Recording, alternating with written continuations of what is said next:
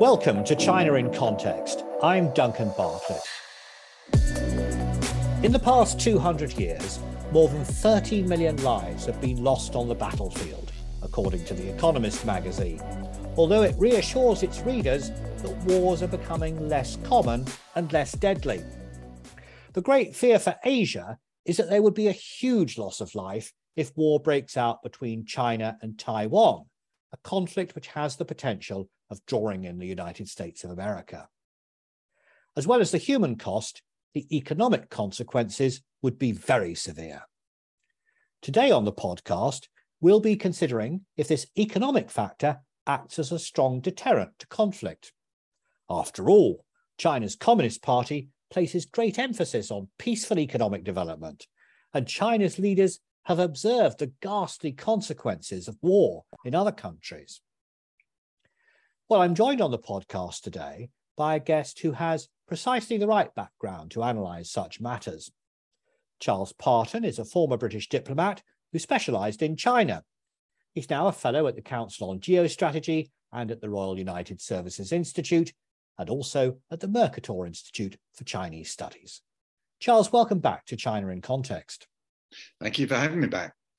I'd like to start by sharing with our listeners some of the phrases which Xi Jinping used at the 20th Party Congress in October. He refused to rule out the use of force to reunite Taiwan with the mainland. In fact, he told Congress, resolving the Taiwan question is a matter for the Chinese, a matter that must be resolved by the Chinese. And then he added, we'll continue to strive for peaceful reunification with the greatest sincerity and the utmost effort, but we will never promise to renounce the use of force, and we reserve the option of taking all measures necessary. Xi Jinping then used a remark, which was widely quoted in the international media: complete reunification of our country must be realized, and it can, without doubt, be realized. What's your interpretation of what he said? Well, yes, the language was strong, and it's been increasingly strong over the last few years.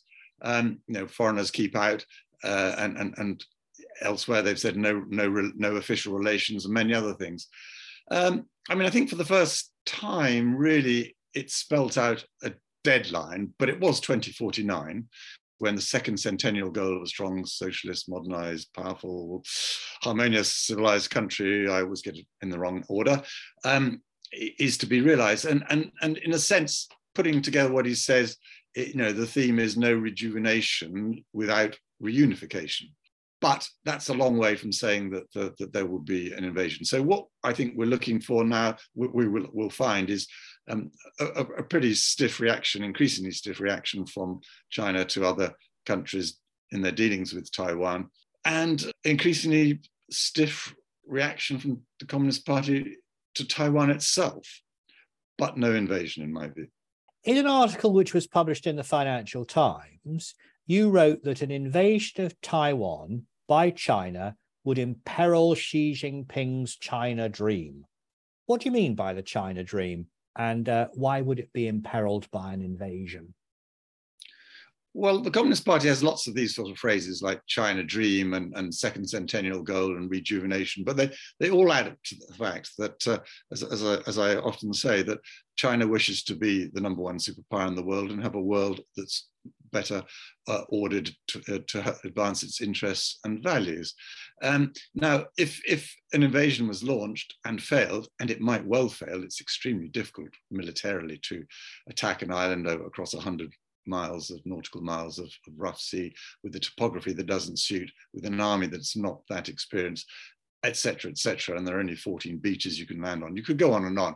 But if it failed, then I think that would be a disaster for Xi Jinping and the Communist Party politically, economically, and in the eyes of its people. So is he going to risk what he sees as the China dream, getting China to be the number one superpower, for a very difficult and dangerous, risky invasion?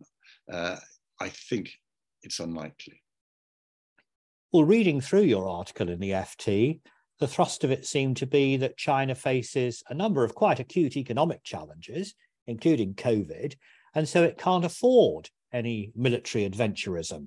Now, to the readers of the Financial Times, I'm sure that makes eminent sense. But my question is about Xi Jinping and his generals. Is the economic cost actually upmost on their minds? Well, the quick answer to that is that survival of the party of power is what's always on the top of their minds, always on the top of their minds. But to get at the economics of it, no, I think we need to sort of look what might happen in the event of an invasion or indeed a really serious long-term blockade, which is roughly the same in many ways. What would happen? Trade and investment would plummet. Foreigners would not be investing. Trade would be completely disrupted. Shipping costs would go through the roof, and that's assuming that ships would go anywhere near that area. And let's not forget that a third of the world's trade goes through those straits. Taiwanese exports to China plummet. Those are mainly components which go into China's own exports for the rest of the world. So 200 billion nearly of those exports, you could multiply that by a very large sum, maybe 10, who knows, and that's what China's exports would suffer. No semiconductors would be a disaster for the world, and that would cause a global economic collapse as well as the Chinese economic collapse. And that's before you even get to the question of sanctions, which I'm sure would be applied. So add all that together, and what do you have? You have a global and Chinese economic collapse, massive unemployment within China, no real social security net for that. So you have an awful lot, millions and millions, hundreds of millions possibly, of unemployed, very angry people. And there's only one place that they can take out that anger on. All good things come from the party, as Xi Jinping tells us. But the obverse of that coin is that all bad things can be blamed on the party. I think Xi Jinping can follow that logic through, which is why I don't think that he will invade. But I also think that we outside in the free and open countries need to reinforce that in his mind and let them know quite clearly that there will be sanctions if Taiwan is invaded or blockaded. President Biden has said that US troops would come to Taiwan's defense if it is attacked. Well, that leads on to two questions in my mind. Firstly, can President Biden be taken at his word? And secondly, what's your view about the efficacy of the US military deterrence when it comes to Taiwan? Well, if attacked, as I said, I don't think attack will happen. But nevertheless, a military deterrence is important and necessary. It's help before the attack rather than after, which would be much more difficult. This isn't Ukraine, Russia, where there are land borders and you can ship things in. It's sea and things become vulnerable to missiles, etc. So, I think over the next few years, we will see that sort of help in preparing Taiwan for a better form of defense. But would America go to Taiwan if attacked? I think it probably would.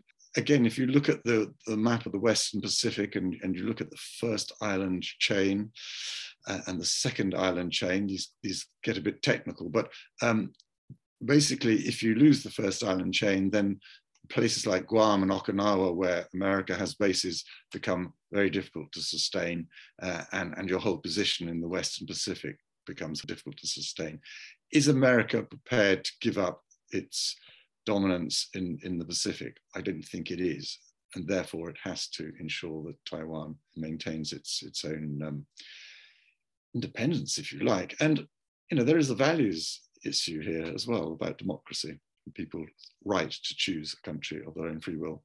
We're framing the Taiwan issue as a great power struggle between the US and China, but a large number of other countries have a stake in this, don't they? I'm thinking especially of the nations which are part of the informal defense pact with the US known as the Quad. That's India, Japan, and Australia. Yeah, I mean, actually, just say a frame meeting as a struggle, power struggle, but we should also, as I just hinted, phrase it as a value struggle, because this is about the right of 23 million people to choose their own lifestyle and form of governance. So I don't think we should forget that. But you're right. I mean, other countries are very much involved because, as I said, a third of all global trade passes through those straits. And you think particularly about Japan. It's not just Japan's economy, but also its own security and what happens to the Diaoyu Islands or the Senkakus, depending on your political view. Okinawa and Guam are very close.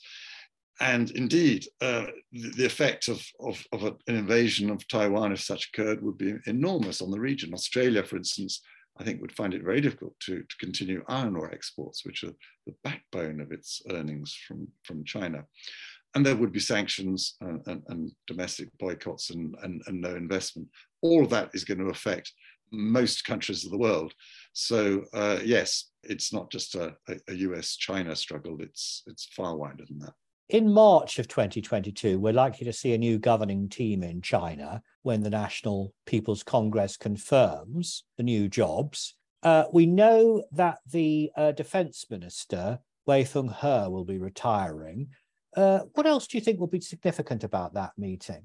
Well, first of all, I mean, Wei Fenghe is the Minister of Defense, but the Minister of Defense isn't that important in terms of military decision-making.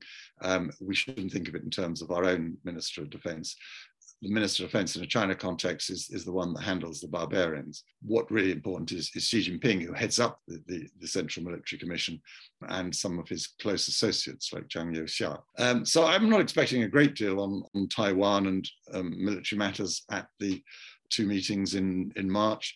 There's never usually a vast amount. It always gets a little bit of a mention, but I think we'll see a continuation of the language and a continuation of the policy, and no sign that China will invade. But over the next year or two, I think we're going to see increasingly stringent measures taken by the Chinese Communist Party against Taiwan. I mean, they've hinted, for instance, at the updating of the Secession Act, which passed in 2005.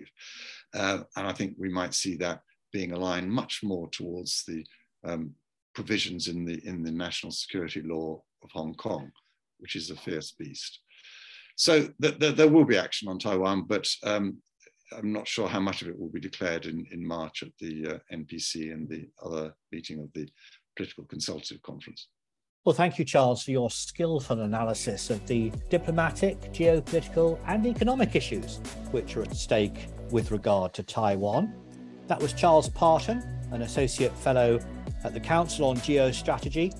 He's also a Fellow at the Royal United Services Institute and at the Mercator Institute for Chinese Studies. This podcast is produced by the SOAS China Institute, and you can find out more about our courses and research at soas.ac.uk. But for now, that's all from us here on the China in Context podcast team.